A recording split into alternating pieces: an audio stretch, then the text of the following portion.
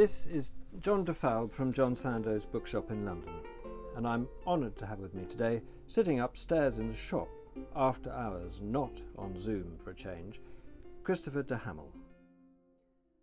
After working for Sotheby's for 25 years, he became librarian of the Parker Library in Cambridge, and other things. It is said that he has seen and catalogued more illuminated manuscripts than anyone alive, and perhaps we shall find out from him in due course whether he reckons anyone dead ever handled more than he has. Many of you will recall his 2016 bestseller, Meetings with Remarkable Manuscripts, a book that was itself remarkable in so many ways, for its erudition and wit, for its splendid production, and for its startling success in bringing what appears such an abstruse subject to a wide public. 6 years later, he has written a new book that is almost as big, and also splendidly produced with abundant fine illustrations. Ostensibly, it concerns the same subject, but the angle is quite different. Instead of focusing on the manuscripts, he has imagined a club in which 12 passionate enthusiasts for the form over 1,000 years have gathered to share stories. So, Christopher, welcome.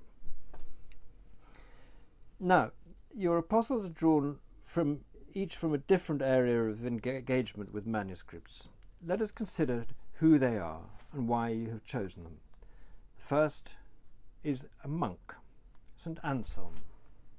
I think the association between manuscripts and monks goes back a long way. For people tend to think of all medieval manuscripts as having been made by monks, and of course many of them were for about the first 1,000 years of book production, certainly until about the 11th century. Most books were indeed the product of either monks or religious houses in some way. The idea of the book is that if you have an enthusiasm for a subject, and it can be any subject at all, and we're all familiar with it now. It can be postage stamps or railway engines or music or Jane Austen. You meet your fellow enthusiasts as complete equals with a shared interest in the subject itself. And the idea of this is that we would take the widest range of people over the last 1,000 years to push this kind of fellowship right back through history, and meet all sorts of people with interests and enthusiasm in manuscripts, or who've devoted their lives to manuscripts, and to kind of imagine interacting with them. It isn't fiction, there's no time travel, it's pure, it's historical, and historical inquiry, but kind of imagine what it would have been like. And we needed to begin, I think, with a monk. And simply because monks and nuns were the key figures in the production of manuscripts really up until the 12th century. And St. Anselm, one hears about him through his proof of the existence of God. Yes. St. Anselm has many roles. He was both a philosopher and a writer, and was Archbishop of Canterbury, and a saint. So we could have called him a monk or a politician or a theologian. Well, he was an archbishop at a very interesting time as well. Yeah, well, he was. But I think if you'd asked him what his job was, he would have said, "I'm a Benedictine monk." I think he would have said that comes first, and it comes right through it. And yeah, one reason for choosing him is we have a great deal of material about him. As you say, he lived at a very interesting moment. He was a monk in Bec Abbey in Normandy, and an Italian by birth, as indeed was Lanfranc, who had also been a monk at Bec. And when they came there, it was a little rural abbey in the middle of Normandy, in a beautiful valley, but a long way from anywhere, and monks cut themselves off from the world, and I expect they imagined a life of complete isolation there, studying and learning and applying classical learning to religion, and perhaps running a small school for the teaching of other monks. In 1066, as everybody knows, everything changed, and Normandy, a small, well, not small, but a provincial area of France, suddenly found themselves conquerors of England. And William the Conqueror coming from Normandy, knew all these people, and he brings in the personnel from the monasteries he knew, and especially from Bec, into England. So his appointment for Archbishop of Canterbury was Lanfranc from Bec.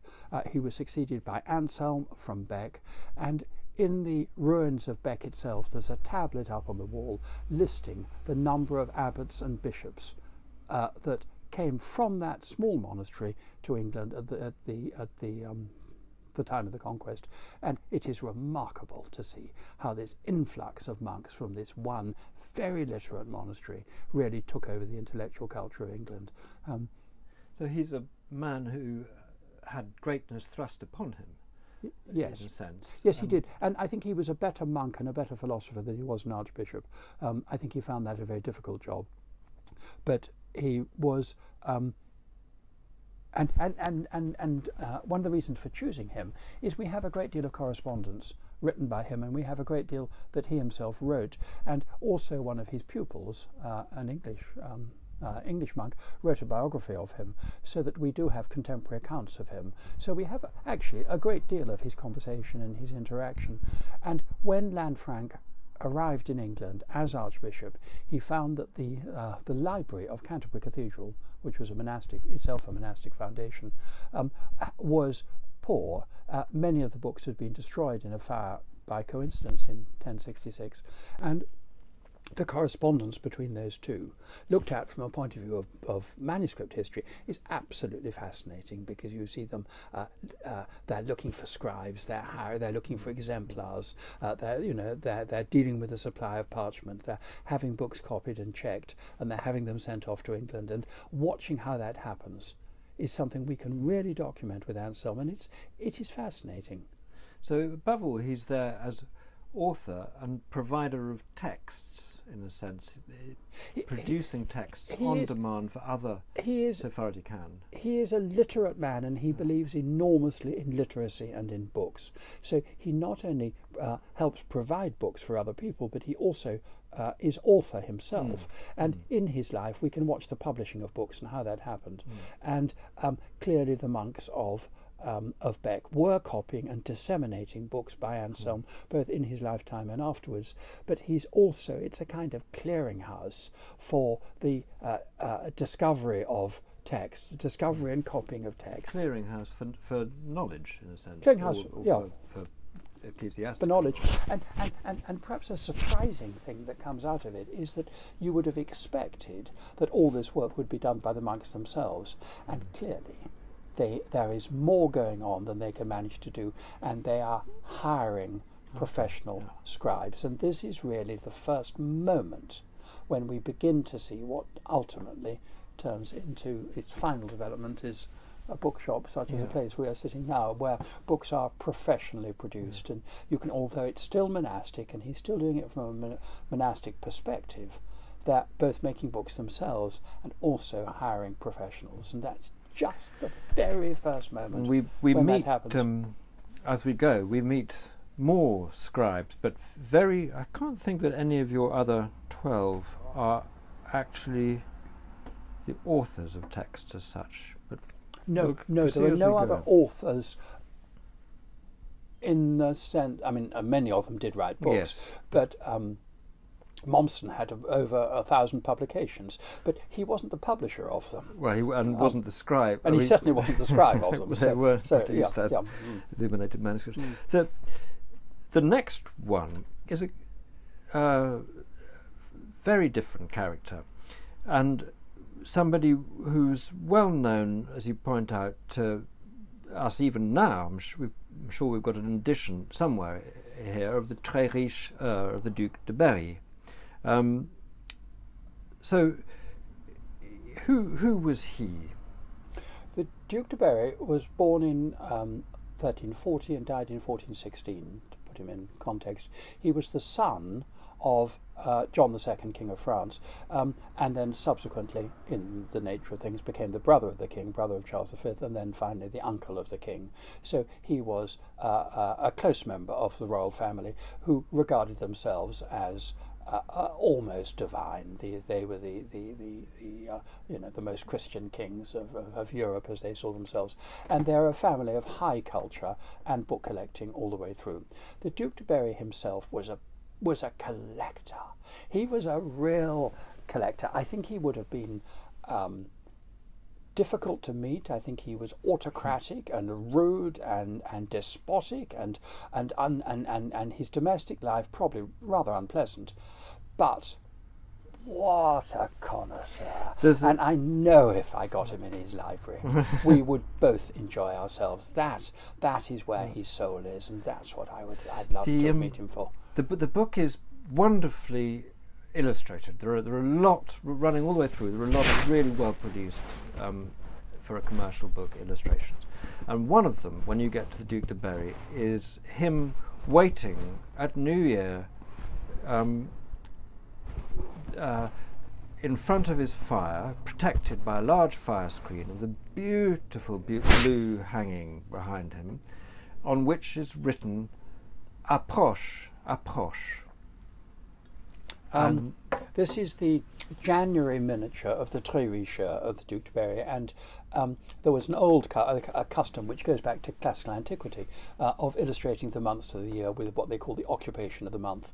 And one of the traditional occupations for January was kind of feasting at New Year, and you get pictures of a man sitting at a table or something like that. Usually, obviously this is indoors in midwinter.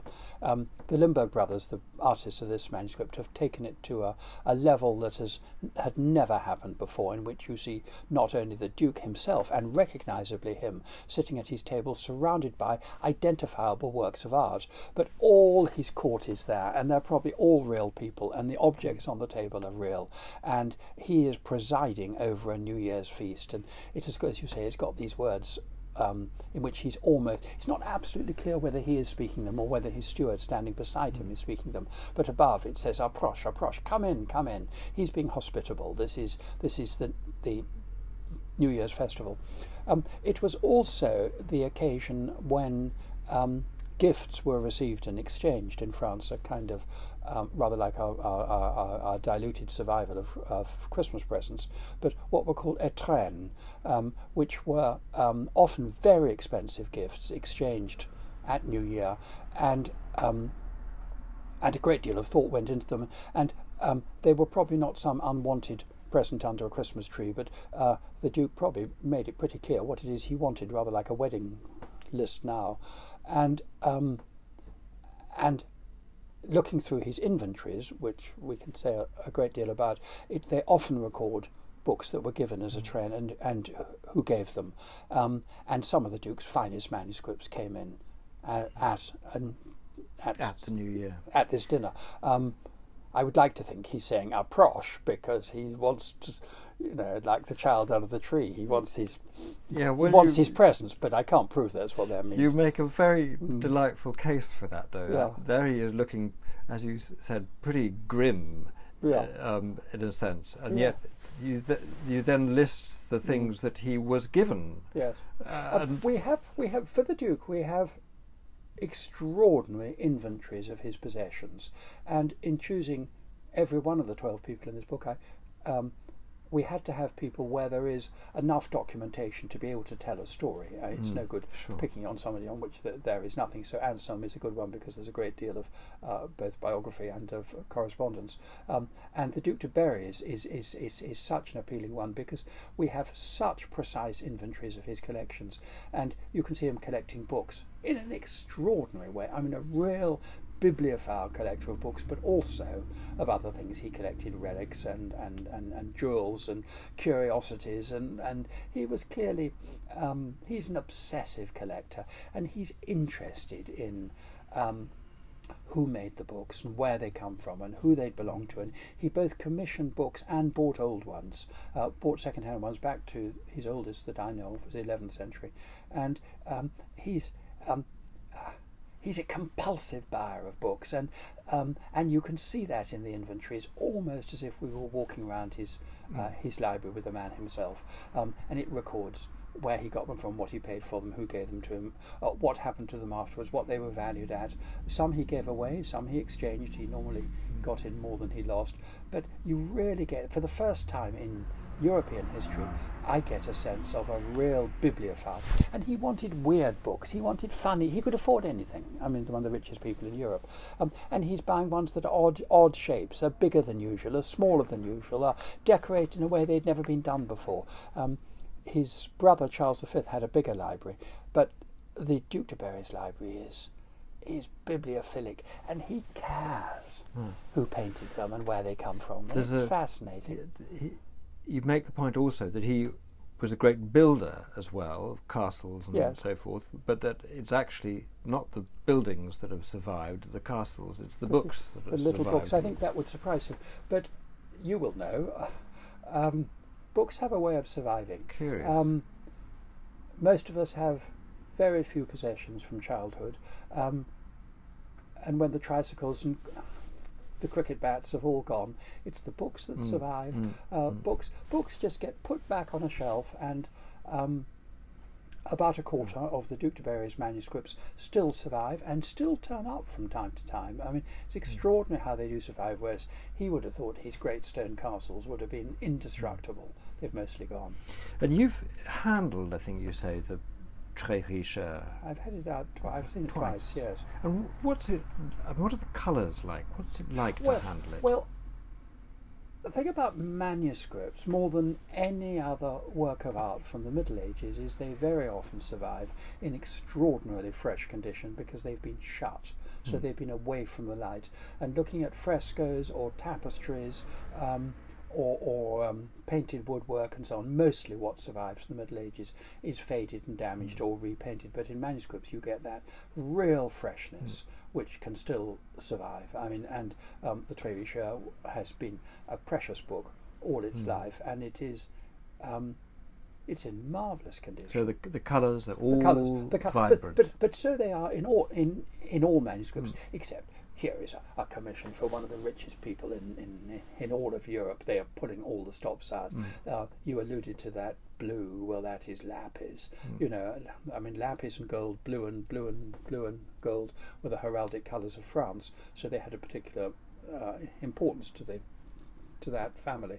But it shimmers. It's a fabulous book, and it's quite big. I mean, most books of ours are something you could fit in your hand. The Très Riche takes two hands to hold it, and it was never finished, or at least it wasn't finished in his lifetime. And then it passed down through the royal family, and eventually ended up with the Savoy family in the 1470s, and was completed still in Bourges, which is the capital of Berry, by a later artist, and then it passed into the possession of Margaret of Austria, the regent of the Netherlands, and it was seen there by the subject of my chapter 4. And I quite like the way that many of these manuscripts, we have very different people of all over Europe from all sorts of different reasons for wanting manuscripts, but very often the actual manuscripts themselves have passed down through a succession of different people. Lovely feature. They've all interacted with them as the manuscripts. It's a lovely feature of the book that a manuscript from one chapter suddenly pops up again 200 pages. They travel through history, and the sale catalogues and so forth. The third character, I don't want to spend too long on for the simple reason that we did a podcast with Ross King. His book, The Bookseller of Florence. Same man. So the same man, Vespasiano da Bisticci. Yes. And he is a bookseller, and therefore, naturally, I would like to spend a long time on him. Of course. But I think we shall leave him alone and refer people to that podcast if they want. There is a lot of different material here about him, but it's nice to see him being given an airing. But let's go on to the next person, who is, like St Anselm, a very important contributor to the manuscripts themselves. The illuminator, Simon Benning. Oddly enough, there's also a crossover with another podcast, The History of Water, where Damião de Gois turns up. Ah, all right. So, yes, exactly. Yeah, yes, he does. What is the relation of Benning to Damiao de Gois, and who was Benning? Simon Benning was an illuminator, a professional manuscript illuminator, and was an extraordinarily good painter, born probably in Ghent and working mostly in Bruges in the 16th century.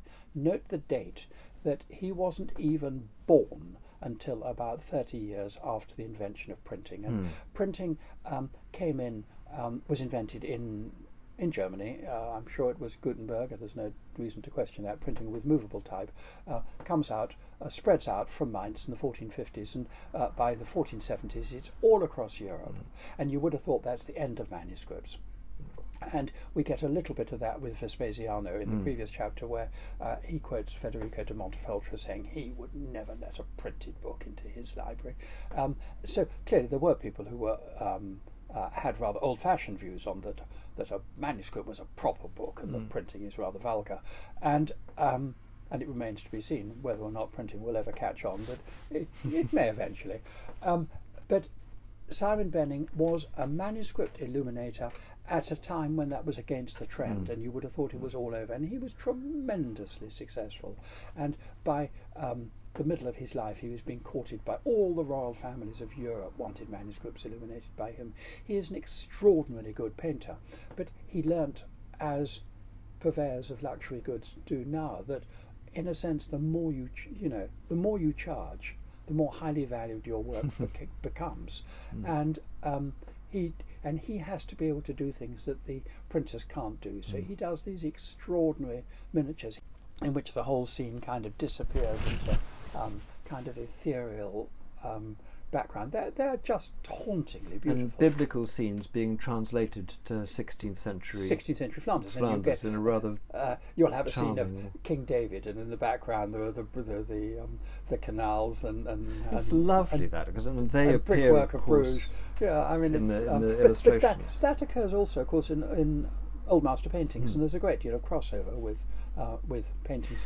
But a reason for having him is that we know quite a lot about him, and he was a member of the guild of painters in Bruges, and indeed was dean of the guild, and the records of the guild survive. So we can go through and we can find many examples of of what his payments were. So this interest of him is partly that he was supreme at his art, yes, but partly also that he was one of the earliest or primary ones who is named. As I said, we have to have figures where we can say but it's enough about him to tell a story. I think that one of the great illuminators of the 15th century was an artist known as the Rowan Master. Fantastic, hauntingly beautiful illuminations. We don't even know his name. We're not even quite sure where he worked. He's easily recognisable, but Benning is one where there is an individual there, and his daughter came to England and worked in London, so there's a connection with England too. Your is it fifth is a completely different character. Sir Robert Cotton, a mysterious fellow.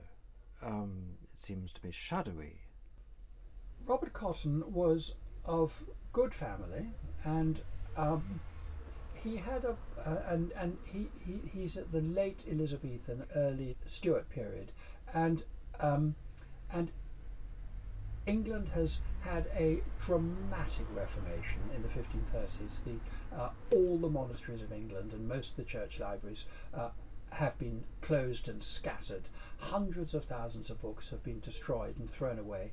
And the Reformation came at exactly the same moment as the Renaissance begins to arrive in England, and people are interested in learning as never before, and books have been destroyed. And they're torn apart by this desire to get rid of medieval Catholicism and to preserve history. And Cotton is really the second generation of that. The first generation were people like Leyland and Matthew Parker, who'd been born before the Reformation. Cotton is an Elizabethan, and to him they are antiquarian objects, and he sees the learning and history of England as being scattered. he's passionately keen on the operation of government. He went to school in Westminster. He ended up buying a house in the complex of Westminster Palace, and he is trying to put together a library of the resources of Englishness. They're kind of redefining what it means to be English in the 17th century, and he is looking for evidence of English antiquity, English language, English government, English royalty, English literature, and trying to use these as resources of government. English government then and even now was based on precedent, and they were afraid there was no precedent, and he is putting together a kind of intellectual armoury. Again, that's extremely interesting. For Stuart England, and it's fascinating. As a man, he's always present. He's always there. He's a manipulator. He's a fixer, but he's never a primary figure. Everybody knows him, but he doesn't write anything. You know. But rich. He's wealthy. He is wealthy. He's not enormously rich like the Medicis. He's a wealthy man. He also persuades people to give him manuscripts. Manuscripts were not that expensive, and he has this vision of a kind of national library. Very, very, very early for an art. It's not a royal collection. There were other big royal libraries then, and university libraries. This is neither. This is a sort of what the Library of Congress was intended to be, a kind of resource for government, and that's what he's trying to do. But it's predicated on an idea of England. Yes, and Englishness. And Englishness. And that sort of sense of. So he's an early Brexiteer. Yes, I think he probably is, and I think that many of those early collectors were my previous employer, Matthew Parker, who died in 1575, was certainly a Brexiteer. The kind of belief was that England had an identity of its own, and it all went wrong when we joined the common market in 1066. We let all those French in. Anselm would be appalled. It's fascinating seeing those precedents. So he's kind of going back again to, if you like, pre-Anselm, going back to that sort of sense of Englishness. And he had a gospel book on which he believed that the Anglo-Saxon kings of England had taken their oaths of office, and he tried to get it used for the coronation of Charles I. In fact, that all went wrong politically, but there was that sort of sense that you are endorsing the monarchy by reference back to England before the conquest. But it's extremely interesting that in this shadowy character, a manipulator, as you say, seeing the manuscripts being used as instruments of power. Absolutely. And he didn't, unlike some of the other characters in this fictional club, he wasn't that keen to get them published. He rather liked, he's not interested in printed books. He presumably believes that every manuscript is unique, and that while he owns the unique sources for English history, he then controls, to some extent, what's available and what's used. And this is a slightly dangerous line as England descended into civil war, and the different sides kind of drew into factions. So they became suspicious of this man and his propaganda machine, as it was seen. And in the end, the king closes his library, gets closed and opened several times. It all becomes rather complicated and rather sad at the end of his life, and his vision is never really realised. And the collection then passed down to his son and then his grandson, who gave it to the nation eventually in the early 18th century, and then, even more famously, it is badly burnt in a fire in the 18th century, and many of the books were destroyed or damaged. And it was that fire itself kind of focused the minds of Hanoverian England on the fragility of English culture, and with other circumstances led to the foundation of the British Museum, which was really a library. So what survived the 18th century fire became part of the core of what is now the British Library. What is now the British Library, of course, the British Museum until our lifetime, and that itself is quite an early development in that. most of the big national libraries of Europe began as royal collections, whereas the British Museum was always a public collection. And Cotton, I think, would have liked that. And the Cotton books are still now in what is now the British Library, and they're still, their shelf marks, their way of ordering them, are still ordered by the names of the emperors whose busts Cotton had above his bookcases. So, any Cotton book has this sort of bizarre sounding name of, it's Cotton Cleopatra B19 or whatever, which you think is something extraordinary. In fact, that was just simply how they're arranged in his It's rather house. nice that. I mean, and they're still there. We still use them. we arrange books here in ways that are surprising to a lot of people, and from our point of view, it's under the middle window. Exactly. It's sort of preserving these things. It's nice, I think. One of the things about Cotton is, unlike, say, the Duc de Berry, he, from what I gather, he's not really interested in what the manuscripts look like. He doesn't care about them. He doesn't care a jot what they look like. Well, he hardly cares. It's always said he doesn't care. He hacks books around, he takes them apart, he puts them together, he binds up different bits of books. He cuts up towards it. I sort of feel that towards the end of his life he must have somehow looked through his manuscripts and thought some of them are rather dull. And he cuts up manuscripts, decorated manuscripts, and pastes in little bits of illumination into his books. It's a bizarre and extraordinary thing to do, and he's mocked for that. But I think there's a little bit of, he kind of wishes they were prettier. But he is not. No, he's not. He is in no way a connoisseur of beautiful books. He cropped them. I mean, he would have them cut down to fit his bookcases, and didn't mind at all. There's that practice we meet later on in another one who's great. Has a huge collection, but exactly. They have to be under 13 inches high. And John Ruskin, who again doesn't get a chapter but floats in and out of several ones, was inclined to cut his own books down to fit their shelves. He didn't mind at all. Or, would take a saw to them quite happily. The next character has similarities in a way to Cotton. He's interested, I think, in the preserving texts. You describe him as the Rabbi David Oppenheim. Yes. The reason for putting him in is that he is a Jewish. I mean, he's collecting Hebrew books, and he's doing it entirely from a Jewish perspective. And you can tell by my name, Christopher, that I'm not Jewish. But I find it a totally fascinating world. There's this kind of parallel world running right through the history of books in Europe, through the Middle Ages and beyond. But particularly in the Middle Ages, there were countless manuscripts being made and illuminated in Hebrew at the same time, and often by the same people as were making Western books. And this kind of magic mirror world, and the word mirror is almost applicable, because from our perspective they're writing them backwards. I mean, everything is kind of in mirror image. And here is a collector in the late 17th century, German by birth, who became chief rabbi in Moravia and then in Prague, who is like Cotton, but for very different reasons, is gathering Hebrew books to use as text. A rabbi's job is to pronounce on legal or moral issues using as early a resource as you possibly can. And he doesn't care a jot how old his manuscripts are, but he does care who the authors are and their authority. And he's putting together this huge library in Prague.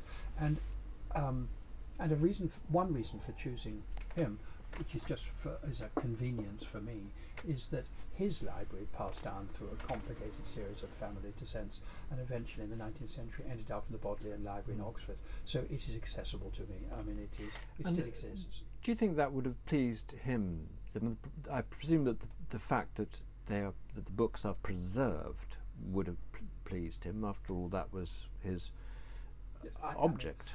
I personally think Oxford is, not only is it one of the world's great libraries and great universities, they also have an extremely important, wide-ranging collection of Hebrew books. So it is actually in a very good context. There were those, when the collection was bought in the 1820s, who were rather shocked to feel that Hebrew books were passing into non-Hebrew hands. But of course, they're mostly used now.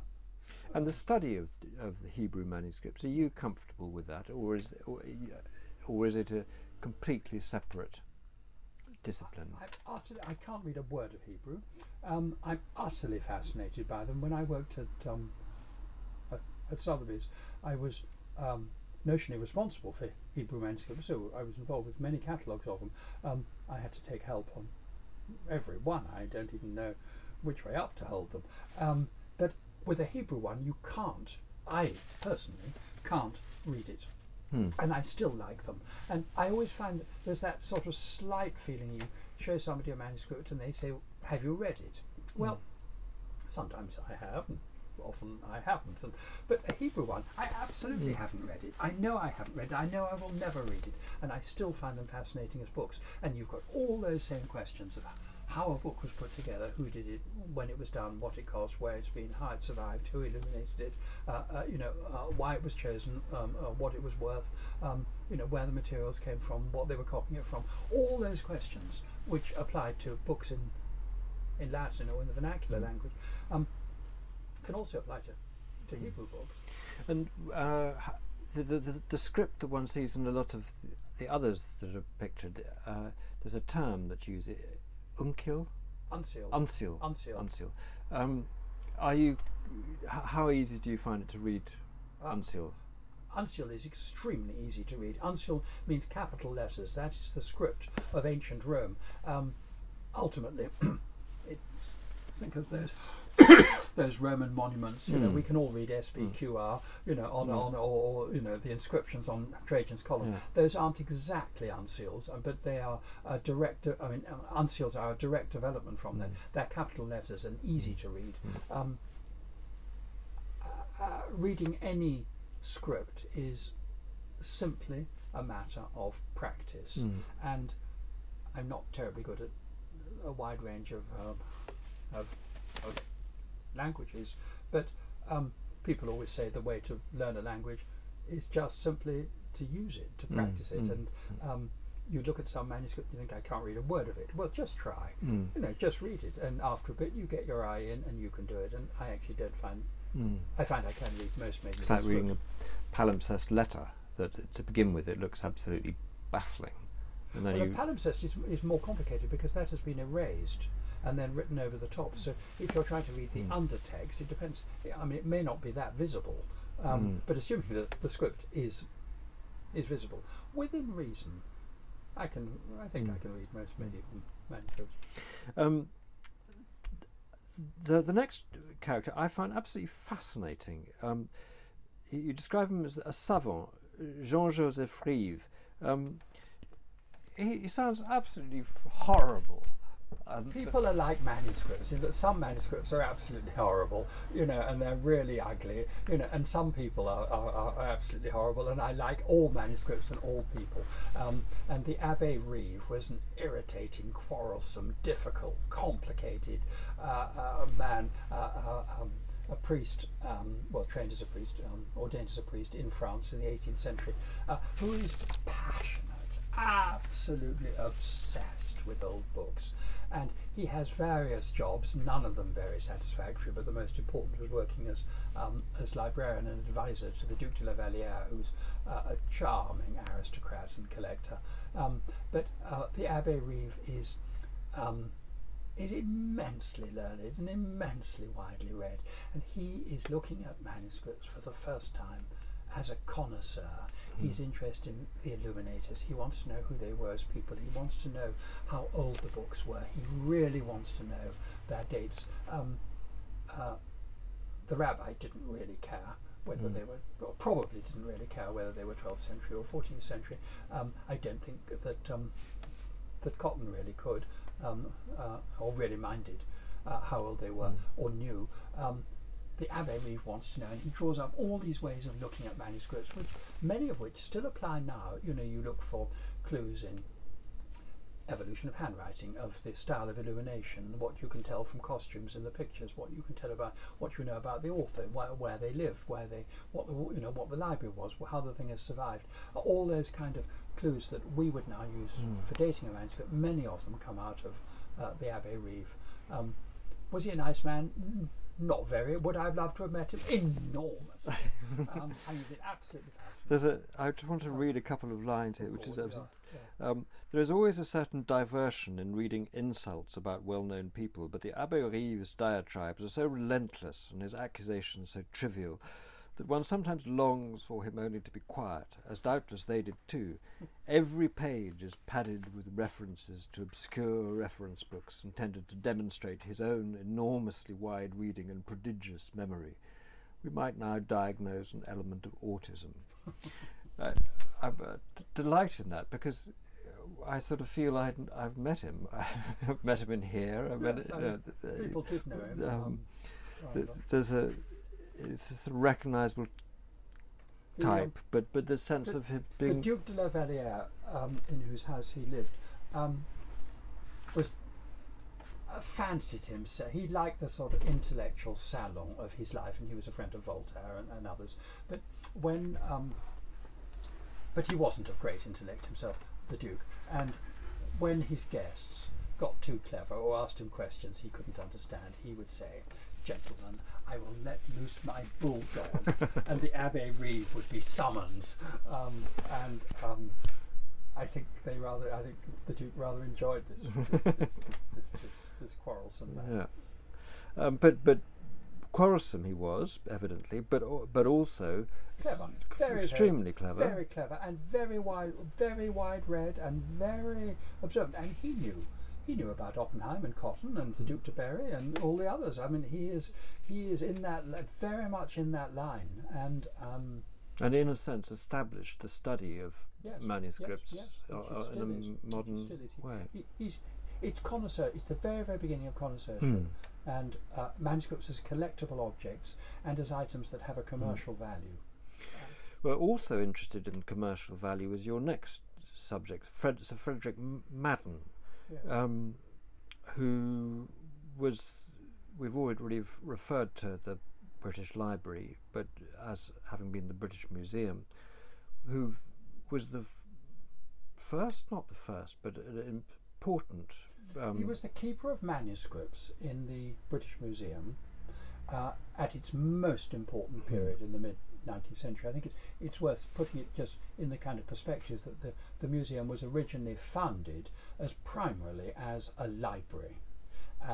There were three departments. There was manuscripts, which included a few other things like coins, manuscripts, printed books, and everything else.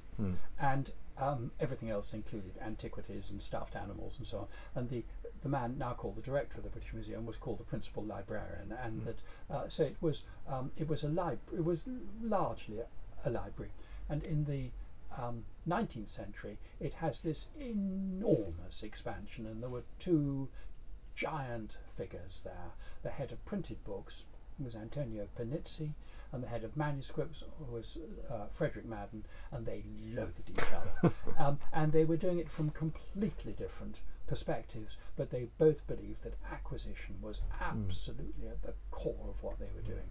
And Madden spent his life gathering treasures from all over the world. There's absolute internationalism, gathering them in for a public collection in London. And people bringing things to him, people of course, but him selling books, but he's and attending auctions and going, and all the time, and where he's so, the fun of doing him is he kept a really careful journal for every day of his adult life, so from his teens into his 70s, not just short entries every day, but pages and pages every day of kind of self-analysis of what he was doing and what he was going to do and what he was planning to do and who he'd met and where he'd been. And he's a very meticulous observer. And these journals, hundreds of volumes, are in the Bodleian Library, as it happens, fully available to the public and have been for a long time. And they're not unknown, but they're not published, not yet published. And the material that we can extract from those gives an extraordinary view of somebody right through the 19th. He knew everybody. So he knew everybody, and through the diaries you can track the acquisitions. Both people and manuscripts. Yeah. And manuscripts he went to see and didn't buy, or manuscripts he went to see and didn't want, and those he tried to buy and failed to buy. And what I find fascinating, and of course his own life slightly complicated. His first wife died in childbirth, and then he had all sorts of struggles to replace her, recorded in extraordinary detail, and it's full of kind of agonies of indecision and what am I going to do about this and will I manage to buy that, and so I know of course what happened. And he doesn't. And it's a very odd business. It's like interviewing him on every day of his life. But I know things. He knows a huge amount I don't know. Of course he does. He's telling me every line. He's telling me things I don't know. But I know the answers to the things he's worried about. And sometimes you almost want to reassure him and say it'll be all right. Yeah. Or you want to say, be careful. You're not. That's going to go badly wrong. And he gets involved. Don't buy it. Don't buy it. Or he gets involved with the forger and thief Libri, for example, and gets entangled. He just wants to say, stand back. And it's. I feel I know the man very well. You mentioned forgery. The next one is a forger, Constantine Simonides. Each character, as they come up, I mean, we're going through them character by character, but the point really is that they're introducing a different aspect of manuscript collection and the world of manuscript. So here we have the forger. How much forgery is there in the study of when you? There is not a great deal of forgery. Well, the answer is. There isn't much. Know. There isn't much, or they're very good at it. But it is actually very difficult to forge a complete manuscript. It's rather like forging a medieval house.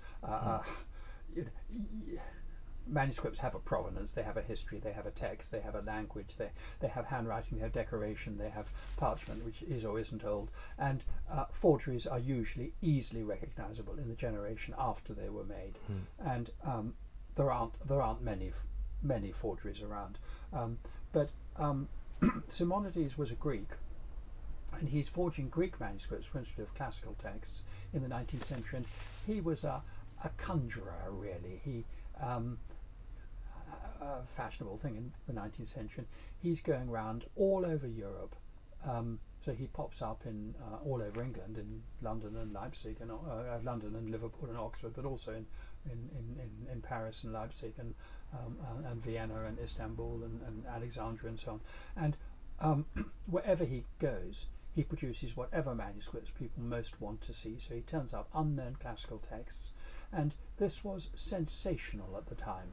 And they gradually, bit by bit, people began to realise there was something funny about these. And it all tumbles out in the end that they're all fakes.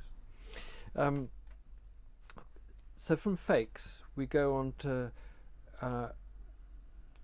Theodore Mommsen, the editor. You describe him as the editor.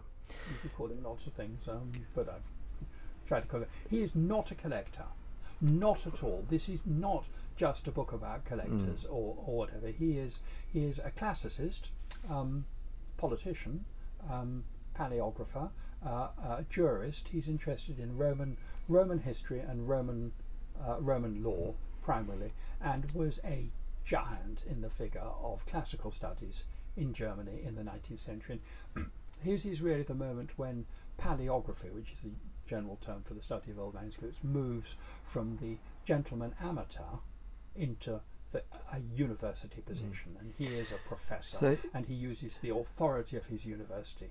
He's there as a brilliant student of texts and interpreter of texts. And he doesn't invent, but he uses that technique, which is very, very important in studying manuscripts, of making families of texts. Every time a manuscript is copied, because they're copied by people, everybody, any of us, even us, copying a text will make little mistakes.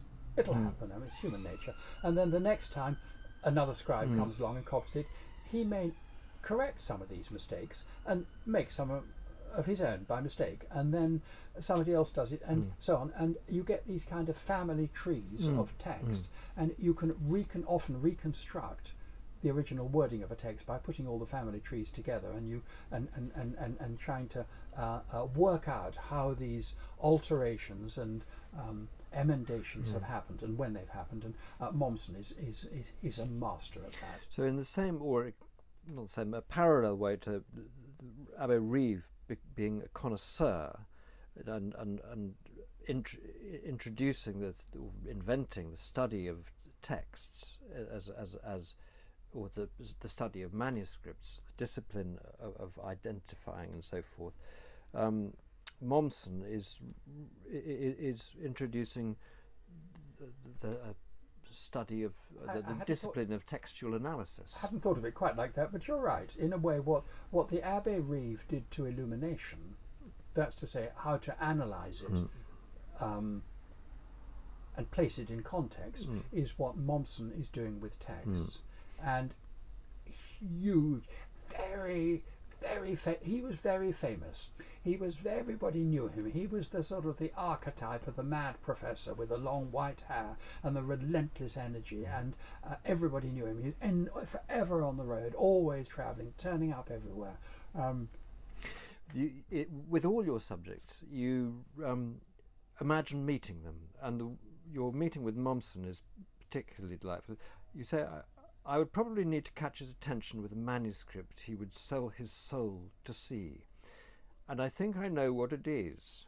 It is the Codex Gregorianus, and I own it.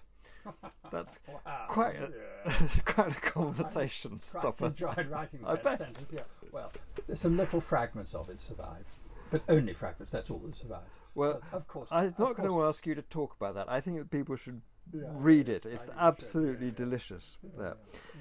We go on then to one who's much better known in a sense as Sidney Cockerell, disciple in a sense of both Morris and Ruskin, and collector in his own right, cataloguer, delighting in provenance, connoisseurship, acquisitions. Again, he's well documented. He's riveting as a figure, and in your description of him. But I don't want to linger. I want to go on to your final one, who certainly wasn't known to me, and I think is probably not so well known to an English audience, and is the first woman among your people, the curator, Belle da Costa Green. Who was she? Yeah, the question of whether there are women in here, there are many women in the story, but we end up with not only a woman but an American, and she was the librarian and curator to J. Pierpont Morgan, the richest man in America, and she'd been working. We know quite a lot about her early life, but she'd been working in the library in Princeton when. Where she came to the acquaintance of Junius Morgan, who was Pierpont Morgan's nephew, who brought her to New York in 1906 for interview, and she explained that, she said she was in her early 20s, and she explained that her name, Belle da Costa Green, that the da Costa was the Portuguese maiden name of her grandmother, and that her mother was a widow, from a Dutch family in Virginia, fallen on hard times, and that she needed a job, and she was employed. And that sentence, or a couple of sentences that I've just outlined, roughly what her description of herself contains about 10 deliberate lies. I mean, she was in a sense. It was an invented persona. She was not Portuguese at all. It was completely untrue. She wasn't. She was much older than she said. Her father was very much still alive, and her mother was not Dutch. She was Afro-American. And she had two grandparents who had been slaves. Both her parents were grandchildren of slaves. So actually, two great grandparents. Great grandparents. Okay. But she was very pale. I mean, pale, or relatively pale, and what was then called passing was the term. At the time of segregation, it was very dangerous to pretend to be European when you largely weren't. And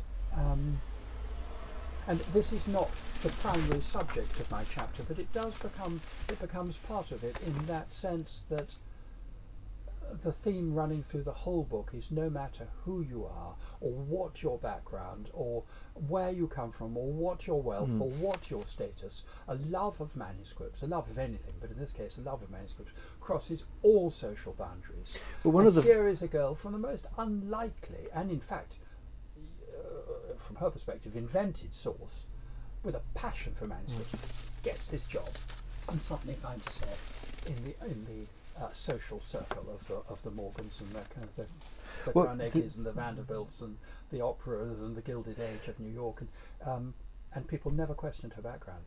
It's fascinating that the love affair you referred to, you tell us about in relation to her, yes. Is with Berenson, who taught her a great deal, yes. But also, in a different way from her, was a doubtful. He was not how he presented himself. He presented himself rather as from a sort of old Catholic family from Boston. He was in fact a Russian Jew. But it was a time when many people, particularly in America, but also here, were reinventing themselves. It was a time when, here people were putting names with double barrels, and I think we've both got a dirt, haven't we? That both of us have names. Yours is probably completely authentic. I think mine is a Victorian invention. People were doing that then. But it's lovely the way you bring her in as an example of what you say, the crossing of the boundaries. Crossing of the boundaries. My subject is not on kind of the position of black or white. I mean, it's not. I've no position on that. I mean, she is an extraordinarily energetic, a tornado in the manuscript world, and she sweeps across Europe, acquiring and identifying manuscripts for Pierpont Morgan and creating one of the world's great libraries. But she's doing it as an American and as a woman, and in fact, as we now know, a black woman. Yeah, it's a delightful irony also. It seemed to me when I read it that having presided, in fact, over the acquisition of one of the most remarkable public collections in the world, she is arguably of more public influence than any of the other subjects in your book. Well, I mean, it's a highly contentious thing to say, perhaps, but she is of huge influence in America. And Pierpont Morgan, the original, there were two Pierpont Morgan, but the original, the elder one, was a collector, like the Duc de Berry. He was an accumulator, and he was buying, and he had effectively unlimited money, and he was buying and buying and buying and buying in every field of art you could think of, and filling the house in 36th Street in New York, just piles of things. And Belle Green is an organizer, and she is interested in, first of all, in early printed books and manuscripts, mainly. Through the influence of Berenson, it comes more and more into manuscripts, is really what obsesses her. And she focuses his acquisitions. She gets rid of a whole lot of stuff and focuses it on the best manuscripts. And because Pierpont Morgan is a big name in American society, and everyone saw him collecting manuscripts, then suddenly a whole generation of other rich Americans begin collecting manuscripts too. This may not be quite as simple as saying that is Belle Green who's done that, but she is right in there. She's tapped a moment when medievalism and kind of buying your way into what they would have perceived as grand European aristocratic libraries became very much what the very rich Americans were doing in the first 3 decades of the 20th century. Your book refers to an enormous quantity of people besides the 12 selected for membership in your club. Every chapter opens up a world of artistry, scholarship, patronage, complex provenances and so forth, each of which is peopled with multiple scribes, artists, dealers, collectors and scholars, and the index is huge. But many are therefore left out of your club who might have supposed they had a good claim on inclusion. Ruskin, Morris, for example, are eager and important collectors whose passion for medieval manuscripts affected their own work.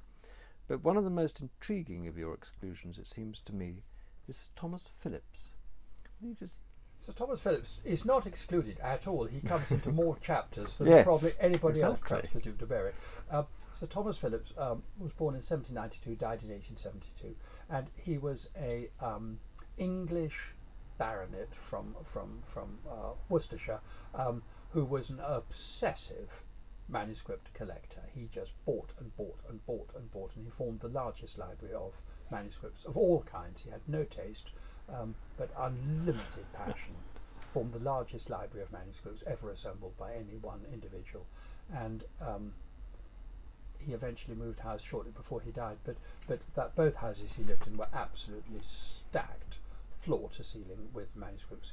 We don't know exactly how many he had, but perhaps 100,000 manuscripts, and an extraordinarily large number of printed books. And he was difficult, irascible, determined. He floats in and out of several of the chapters as the kind of bad fairy of and the dispersal of the books crops up again and again in sale catalogues. Dispersal of books comes as a big feature right through into the chapters of Sidney Cockerell and Bale Green, both of whom acquired immensely from there. He died in 1872. It was slightly complicated because the estate was entailed. So it meant that it required legislation to sell things, but they began auctions from the collection at Sotheby's in the early 1880s, and it's rare now to get a single collection that is big enough that it fills an entire auction, and it's very rare, though it happens, that a collection is so big, an art collection is so big that it can spread over 2 or 3 sessions of an auction. In the case of Phillips, it took 100 years. And I myself was first employed at Sotheby's in 1975 for the primary purpose of cataloguing Phillips manuscripts, which were still emerging from his estate. So it's one of the, it's the biggest imaginable. And have they all been dispersed now? The last sale was in 1977, okay. so they've all gone. Yeah, amazing. I think we should pause there. And you've given us a great deal to think about, and thank you very much indeed. Thank you, Christopher de Hamel, for your time and patience in introducing us to the posthumous papers of the Manuscript Club. Rich in anecdote, bookish lore and wonders, I believe it will be irresistible to all bibliomanes. It doesn't matter if you've never seen an illuminated manuscript. Anyone who has ever felt the need to possess a few rare books will find it fascinating and enjoy recognizing in others the frisson of possession, or the desire to possess, or the fascination with rarity and beauty. It's available at £40, and I think we may hope that the author will sign some copies for us. Thank you, Christopher de Hamel.